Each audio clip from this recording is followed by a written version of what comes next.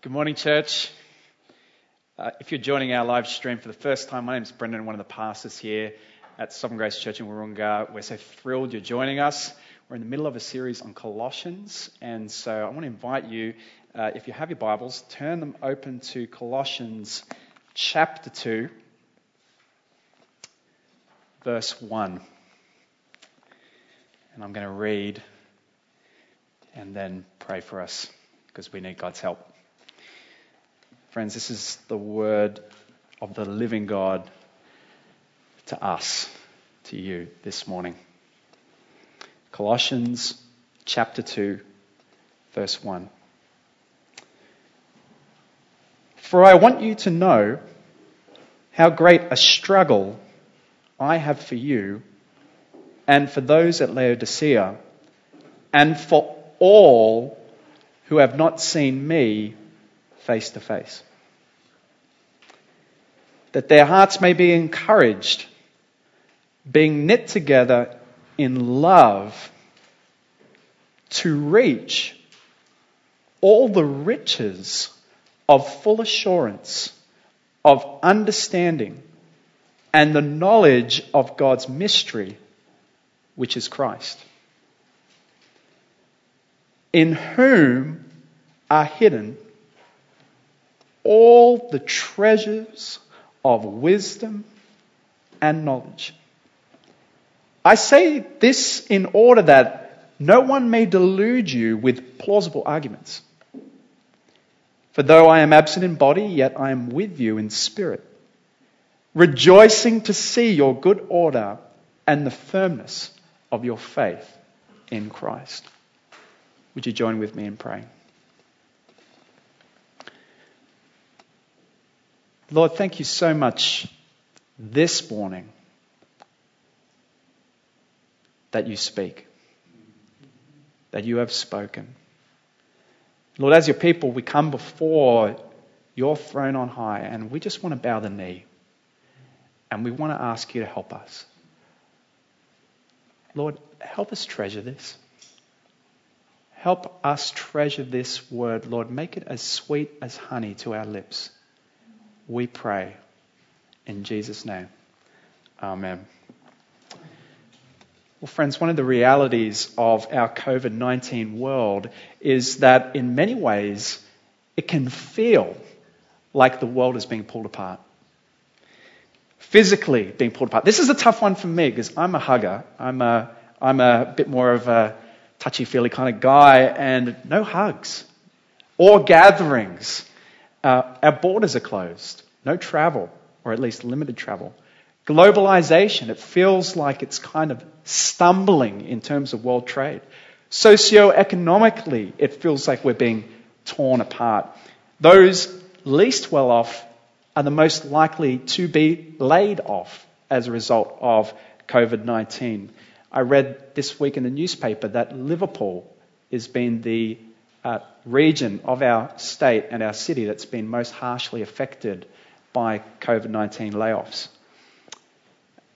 Racially, it feels like we're being torn apart.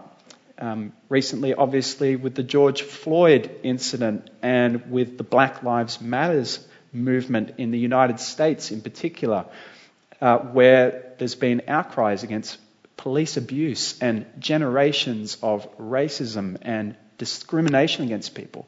Even closer to home, in Australia, which has highlighted the treatment of Indigenous people who represent 3% of our nation and yet 30% of our prison population. Seeming generations of abuse. It feels like we're being torn apart. Even in midst of the protests themselves, there's been division, where thousands have come to protest, and yet seemingly thousands have been somewhat feeling angered and uncomfortable about the protest, feeling it would be risking more lives. And the question that it's left many people wondering is, what can bring us back together? And people have put forward in numerous solutions to bring us back together. Better legislation. Do we need an anti-racism policy as a nation? Incarceration laws and reform. the recognition of Indigenous Australians in our Constitution? Do we need new government, the removal of certain leaders and the addition of other leaders? Do we need more investment in healthcare? Do we need a vaccine for COVID-19 or better access for all to healthcare or less regulation of healthcare or more regulation of healthcare? Do we need better education, more training in ethics, more training in history, more training in human rights? You know, the thing about these suggestions is that every single one of them has some merit. But according to Scripture, none of them can truly bring us back together. Why is that?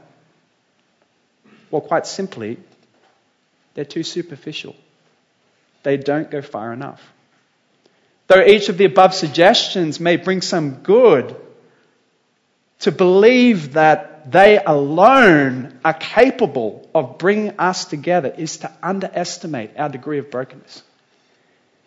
You see, to assume that all people are intrinsically good and therefore all we need is a little more education or a little better government or a little more investment, though those things might be good, to assume that's all we need is to miss the biblical picture of our brokenness. You see, the Bible teaches our brokenness is far more profound. It goes to our core. It goes to our very hearts. Our hearts have rejected God and therefore rejected love for the things of God, the people that He has made. And they've become turned in on ourselves. We've become selfish and self-obsessed. And we need more than new laws.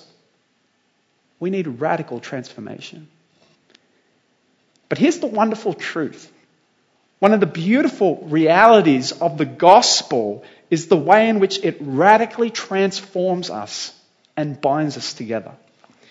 You know, a few weeks ago we read Paul describing the church in Colossae as being Christ's body. This picture of diversity and yet unity all at the same time. We see, especially further on in this letter, that Colossae was this really unusual group of people because they were so diverse. Jews and Greeks who didn't normally have anything to do with each other. Circumcised and uncircumcised. Those following the Old Testament law and those who weren't at all. Barbarians, the ESL of the day.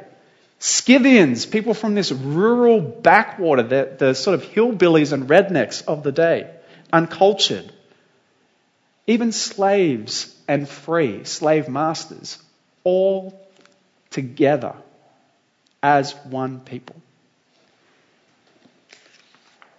All joined together so tightly as one body, and all because of Christ and the power of the gospel.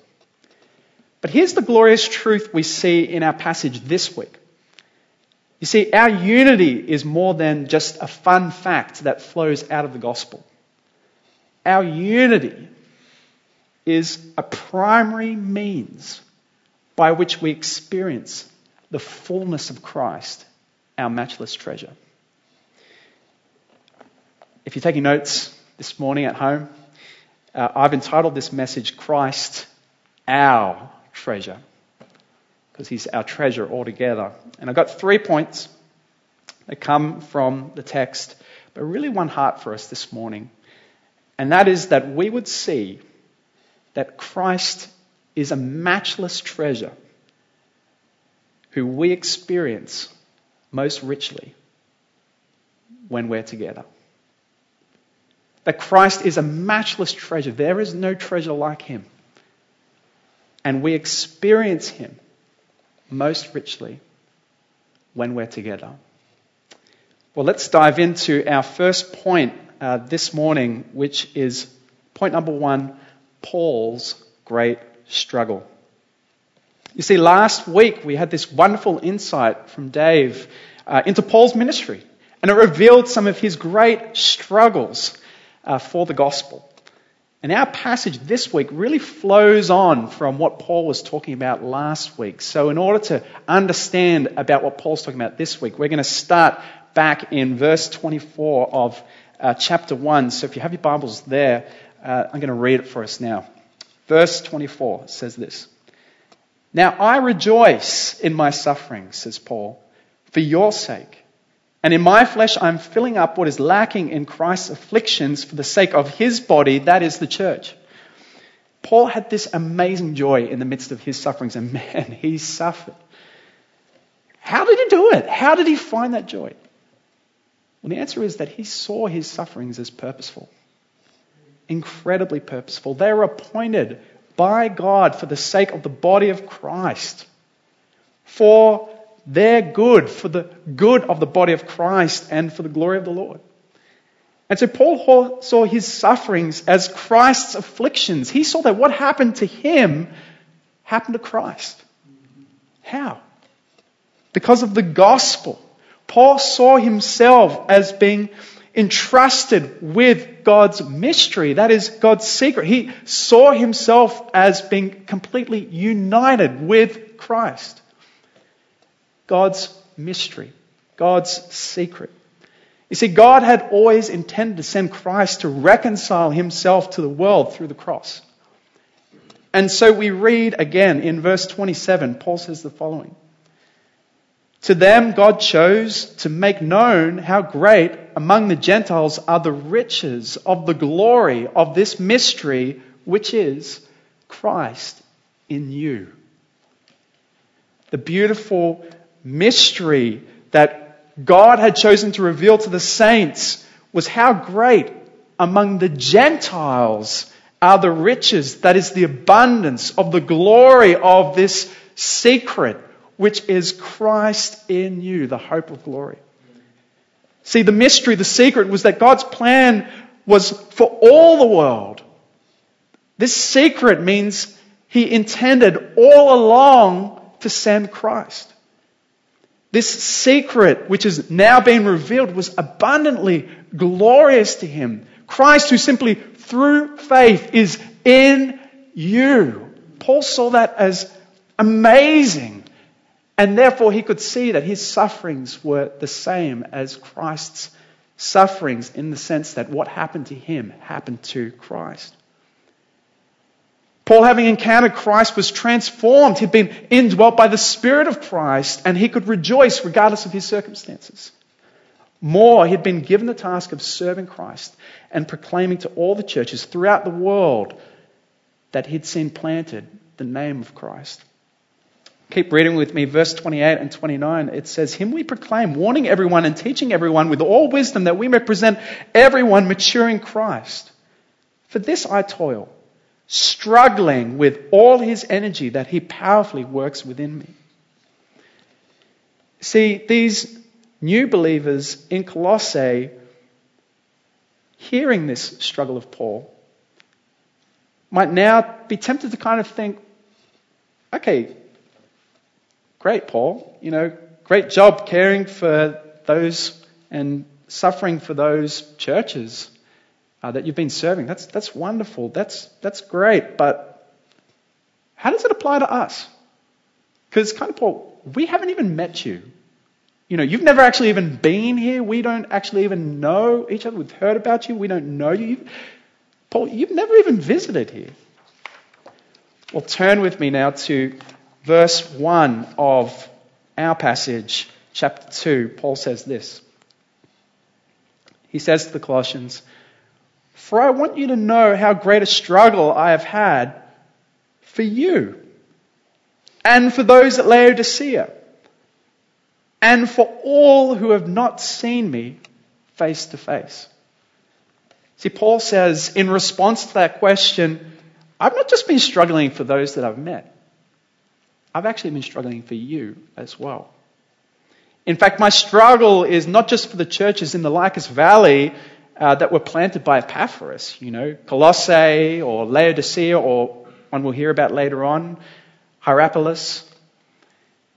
But it's actually for all believers who haven't met me face to face.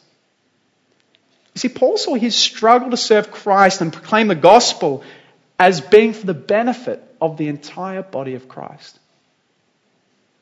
All of his writing, all of his teaching was to build up, was to protect and encourage the body of Christ.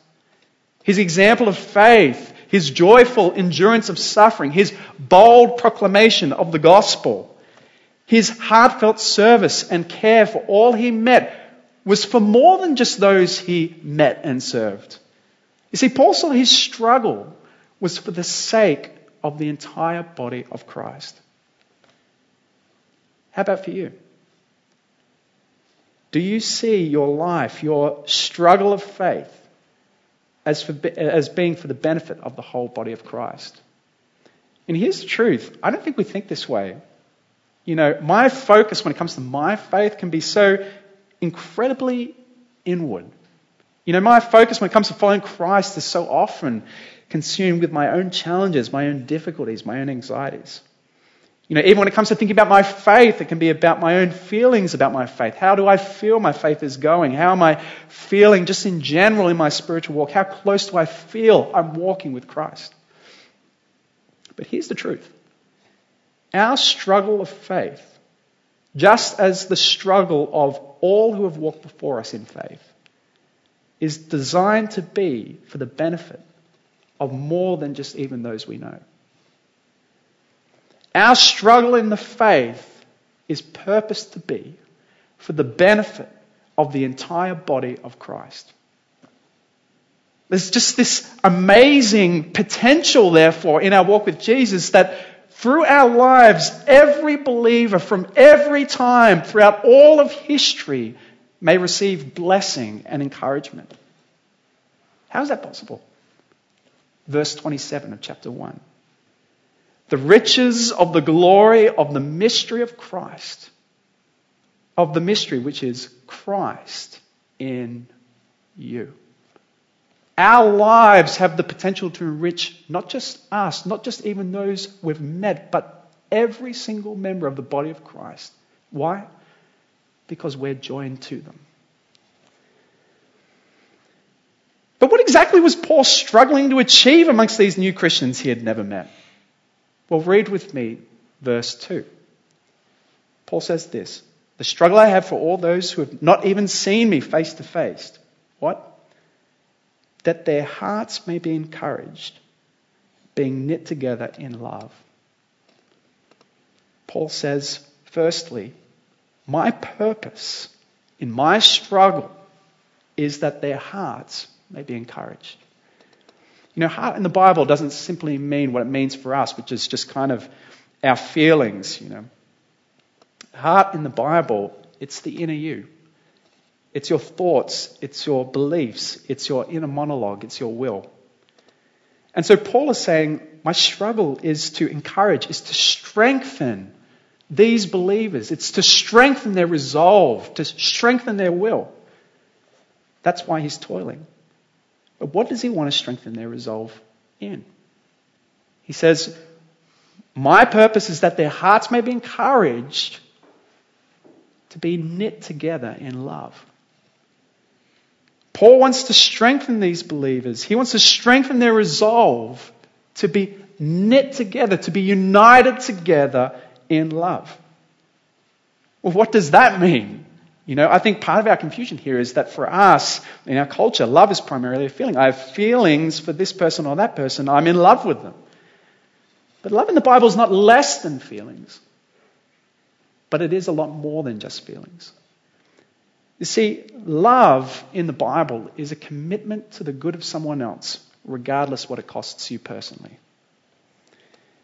And so Paul is saying, I'm toiling, I'm struggling, I'm striving with all the energy that God gives me, that you may be strengthened in your resolve to love, to be unified in love with those in your community in Colossae.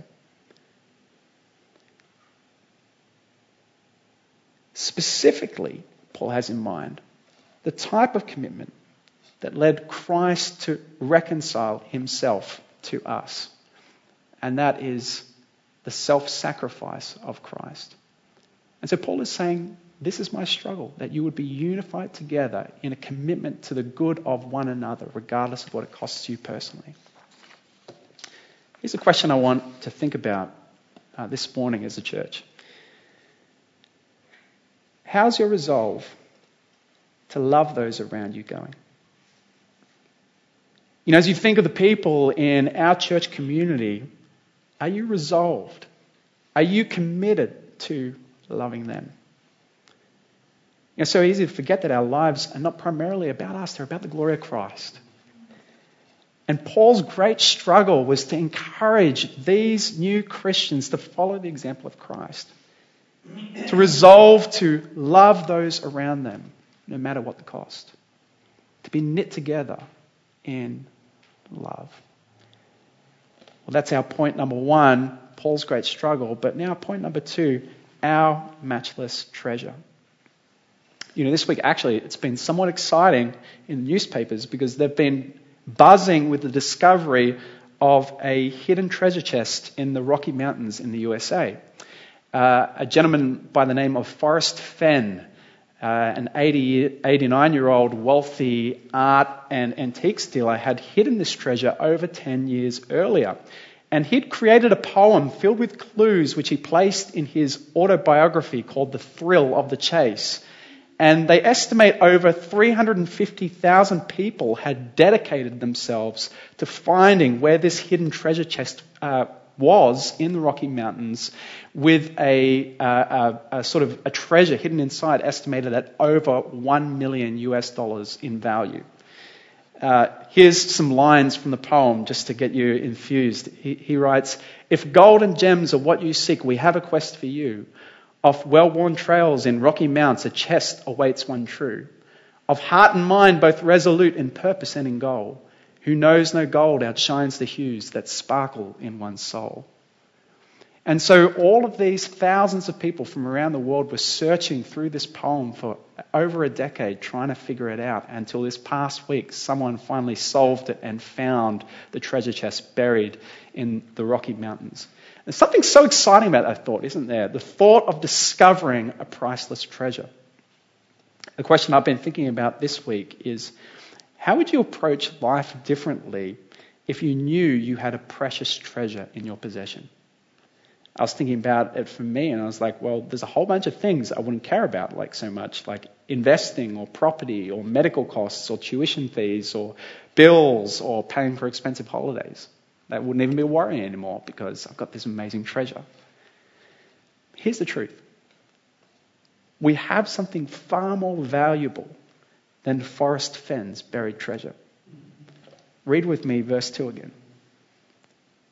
"That their hearts may be encouraged, being knit together in love, to reach all the riches of full assurance of understanding and the knowledge of God's mystery, which is Christ, in whom are hidden all the treasures of wisdom and knowledge." See, Christ is a matchless treasure that we possess by faith. And Paul has already been sharing about this treasure of Christ, how he's the creator who made everything that exists and sustains us all, how he has come and reconciled all things through the cross. But Paul now in our passage gives us a further 3 ways in which knowing Christ is a matchless treasure. Firstly, that knowing Christ brings the treasure of full assurance of understanding, he says in verse 2. You see, to know Christ is to be filled with the deepest assurance that Almighty God, who is merciful and gracious towards us, the Lord Jesus himself, who says in Matthew 11:28, "Come to me, all who labor and are heavy laden, and I will give you rest. Take my yoke upon you and learn from me, for I am gentle and lowly in heart, and you will find rest for your souls. For my yoke is easy and my burden is light." To know Christ is to know the one who says that.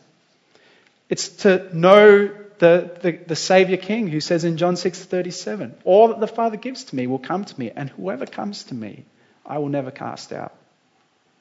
To know Christ is to know the one who never sends away those that come to him in faith. You see, so many of our anxieties in life come from a lack of assurance. Am I worth anything? Does my life have any purpose?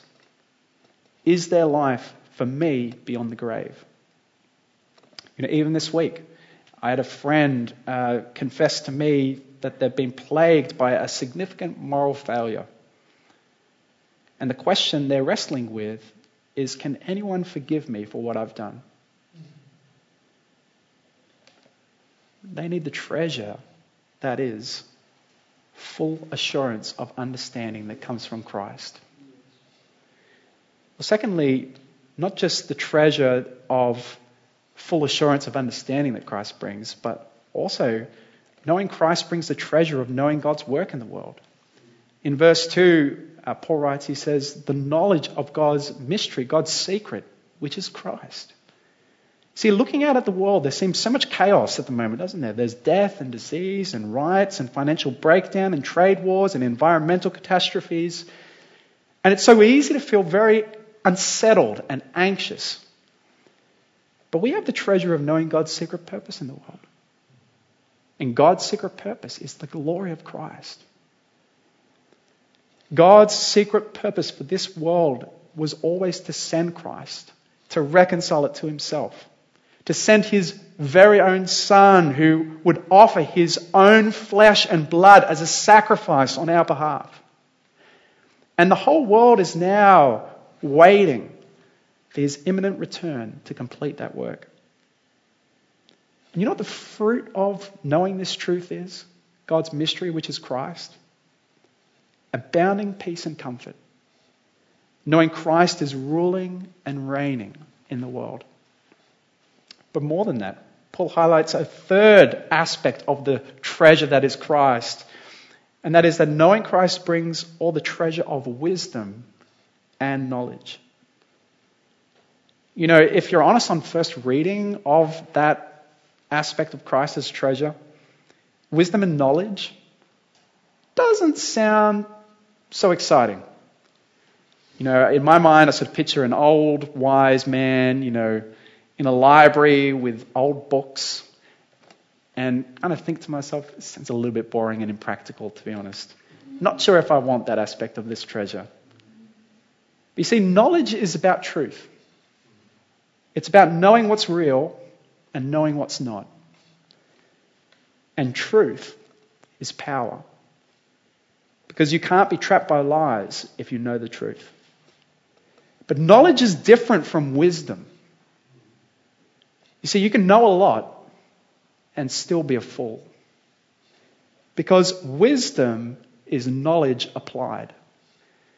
Wisdom is the skill, the art of living in the world in a way that brings the most joy and blessing and fruit of the Holy Spirit and most pleases God and produces good in the lives of those around us. And our passage informs us that there is only one true source of knowledge and of wisdom. And that is Christ. You see, our world is constantly throwing counterfeit wisdom at us. Here's a 5-point plan for relational success. Here are 3 tips to live a happy and fulfilled life. Here's a game-changing parenting strategy. Here's the latest diet and exercise regime to help you live longer. All of these might be helpful, but none of them will give you wisdom or true knowledge. You know, the only way to find true wisdom in this complicated world that we live in is to look to our Maker, is to look to Christ himself. You know, this would have been a rebuke to the false teachers in Colossae who would look to Jewish customs or pagan beliefs, who were teaching Christ plus something else. And these baby Christians were at risk of being lured away by false worldly wisdom. And so Paul's out to warn them. And so he says in verses 4 and 5, he says, I say this in order that no one may delude you with plausible arguments. For though I am absent in body, yet I am with you in spirit, rejoicing to see your good order and the firmness of your faith in Christ. These false teachers are going to try and delude you, to try and lead you astray. Though I'm not present with you, I'm just rejoicing, knowing you're going to stand firm on Christ. You know, Scripture says, that I was reading this week, Proverbs 2:6, for the Lord gives wisdom, and from his mouth come knowledge and understanding. See, Christ's wisdom, the wisdom that is the treasure of Christ, comes from his word, from the Scripture. Yes. It's a precious treasure with wisdom unlike anything in this world. Because it's the wisdom of the cross. It's the wisdom that says strength is found in weakness. It's the wisdom that says greatness is found in humility. It's the wisdom that says love those who hate you. It's the wisdom that says pray for those who persecute you. It's the wisdom that says, lose your life and you will find it. You know, when you encounter Christ, He is a matchless treasure, and you can't but help treasure His words when you encounter Him. You know, even yesterday I was reading in my devotionals from Luke 4:31, and something struck me that I'd never seen before. It says, "And He went down to Capernaum, a city of Galilee, and He was teaching them on the Sabbath. And they were astonished at His teaching, for His word possessed authority." And Jesus goes on to heal a man possessed by demons, and it says in verse 36 of chapter 4, "And they were all amazed and said to one another, 'What is this word?' For with authority and power He commands the unclean spirits and they come out." Jesus' words absolutely amazed people because they're infinitely wise and infinitely powerful, like nothing they'd ever seen before. Again, I was reading just in my devotionals yesterday, Psalm 119:97. The psalmist writes, "Oh, how I love your law. It's my meditation all the day." Verse 99. "I have more understanding than all my teachers, for your testimonies are my meditation." Verse 103. "How sweet are your words to my taste, sweeter than honey to my mouth." You see, Christ is a matchless treasure who not only made us, who not only sustains us, who not only reconciled us to Himself, but brings full assurance of understanding, who brings us the knowledge of God's secret work, who brings us all wisdom and knowledge. Well, that's point number 2, our matchless treasure. But not just point number 2. Point number 3, treasuring Christ together. I want to just ask a question. The question is this: what do you do if, like so many of us, you know that Christ is a matchless treasure intellectually, but you just don't feel it at all? What if Christ is a matchless treasure in your head, but not in your heart? What do you do? Well, this question brings us to the beautiful hope contained within our passage. You see, the secret key to experiencing so much joy in Christ is right here. The key that is so frequently lost in our Western individualistic culture. It's right here. Read with me again, verse 1 of chapter 2. Paul says, "For I want you to know how great a struggle I have had for you and for all those at Laodicea, for all those that have not seen me face to face. My purpose, that their hearts may be encouraged, being knit together in love." Listen to this. "In order to reach all the riches of full assurance, of understanding and the knowledge of God's mystery, which is Christ, in whom are hidden all the treasures of wisdom and knowledge." Why was Paul so bothered about strengthening the resolve of these Christians to be knit together in love? Why was he so bothered that they were unified despite great diversity? Why was he pouring himself out to ensure they would do likewise, that they'd be unified and knit together in love? In order that they might reach all the riches of full assurance of understanding and the knowledge of God's mystery, which is Christ, in whom are hidden all the treasures of wisdom and knowledge. You see, Paul saw that the riches of full assurance, that the riches of true knowledge, that the riches of wisdom, that the riches of Christ are to be found in the context of loving community. You know, it makes so much sense when we even just stop to consider the teachings of Christ Himself. You see, when the church community is unified in love, it displays Christ in a special way. John 13:35, Jesus says, "This is how they'll know you're my disciples, by the love that you have for one another." You see, when the church community is unified in love, all the parts of the body are present and working together. Paul says in 1 Corinthians 12:12, he says, "For just as the body is one and has many members, and all the members of the body, though many, are one body, so it is with Christ." You see, when the church community is unified in love, Christ is present in a unique way. Jesus himself says this. He says, "For where 2 or 3 are gathered in my name, there I am among you." You know, I found a quote just this morning from Dietrich Bonhoeffer, writing from Nazi Germany, about the privilege that it is to meet that so many people don't enjoy. And I think it just really sums this up so well. Dietrich Bonhoeffer says the following. He says, "The prisoner, the sick person, the Christian in exile sees in the companionship of a fellow Christian a physical sign of the gracious presence of the triune God. Visitor and visited in loneliness recognize in each other the Christ who is present in the body. They receive and meet each other as one meets the Lord, in reverence, in humility and joy. They receive each other's benedictions as the benediction of the Lord Jesus Christ. But if there is so much blessing and joy, even in a single encounter of a brother with brother, how inexhaustible are the riches that open up for those who by God's will are privileged to live in the daily fellowship of life with other Christians." Isn't that so true? If a lonely or ill Christian can find so much joy in the presence of another Christian, so much example and nearness of the Lord himself, how much greater then should we find inexpressible joy in Christ when we're privileged to do life with other members of his body? You see, the riches of Christ are to be found in the context of loving community. Or put another way, you won't treasure Christ if you don't treasure the body of Christ. Can I ask you a personal question?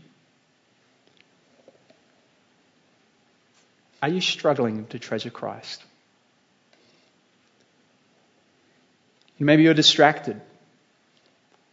Other treasures have caught your eye, like career or family or studies or investment or property or holidays or sports or renovations or social causes or a relationship.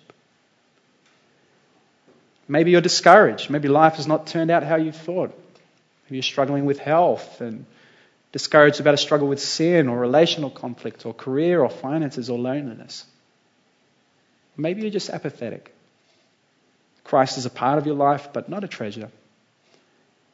And it doesn't even bother you too much that Christ is not your treasure. Well, here's the question I want to ask you if that's you. How are you going in loving the body of Christ? You know, some people will say to me, "Oh, look, not too bad because, you know, I've got Christian friends or family. I kind of like to spend time with them and I care about them." And that's a good thing. But that's also just loving those who love you. And it's not really what Paul has in mind here. Why does Paul struggle and strive to see these people knit together? He does it because it's not easy. They need sacrificial love for one another. He's addressing a community of believers. He's addressing the church and he's encouraging them to be knit together. So the question I have for you then, if that's you, and for all of us this morning to consider, is how knit together in love are you with those in our Christian community? Do you mind if I press you even a little bit further this morning, church? What would those in your gospel community say if I asked them about how knit together in love you are with them? You know, just this morning, I'm not out to condemn you.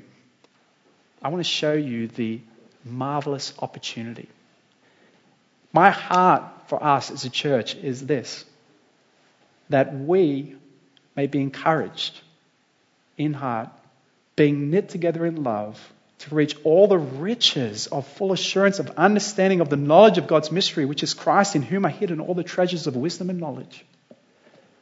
That's what I want for us this morning as a church. I wonder if there's some people listening this morning who are feeling like, yeah, that's me. I don't really feel like Christ is a treasure to me, and I don't really think like I'm knit together in love with people in this community. But what do I do next? How can I change? Well, I want to close with some practical encouragements for you. First of all, my practical encouragement is to remember chapter 1, verse 27. The riches of the glory of this mystery, which is Christ in you, the hope of glory. Friend, if that's you, that's a beautiful evidence of grace that you would even see that this morning and want to change. And that's something worth celebrating, that God is already at work in your life. But here are a few practical steps.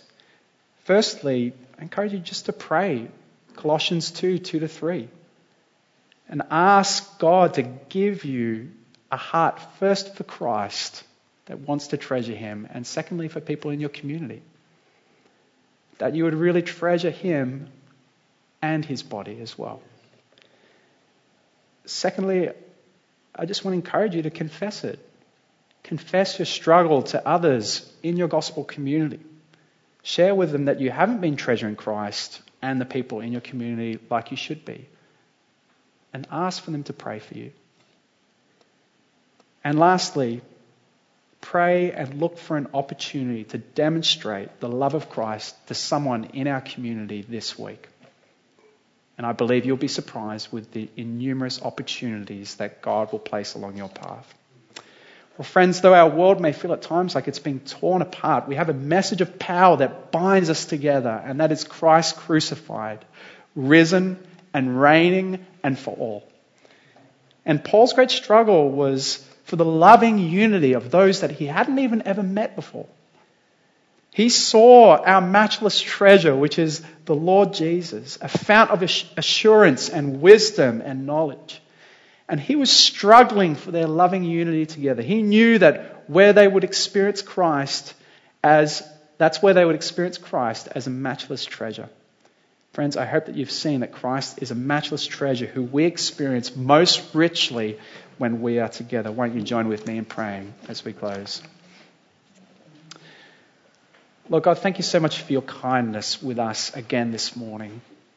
Thank you so much that is true. What was true of the Colossians is true of us as well as the local church, that though we're of many different backgrounds and ethnicities, you have bound us together as one because of Christ.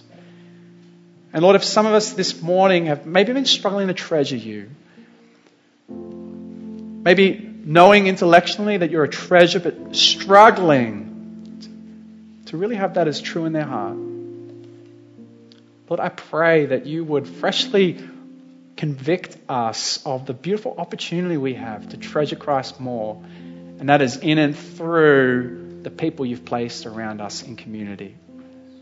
And Lord, I pray that by your Holy Spirit this morning, even as restrictions are easing, you would help us to move towards those in our community in loving unity.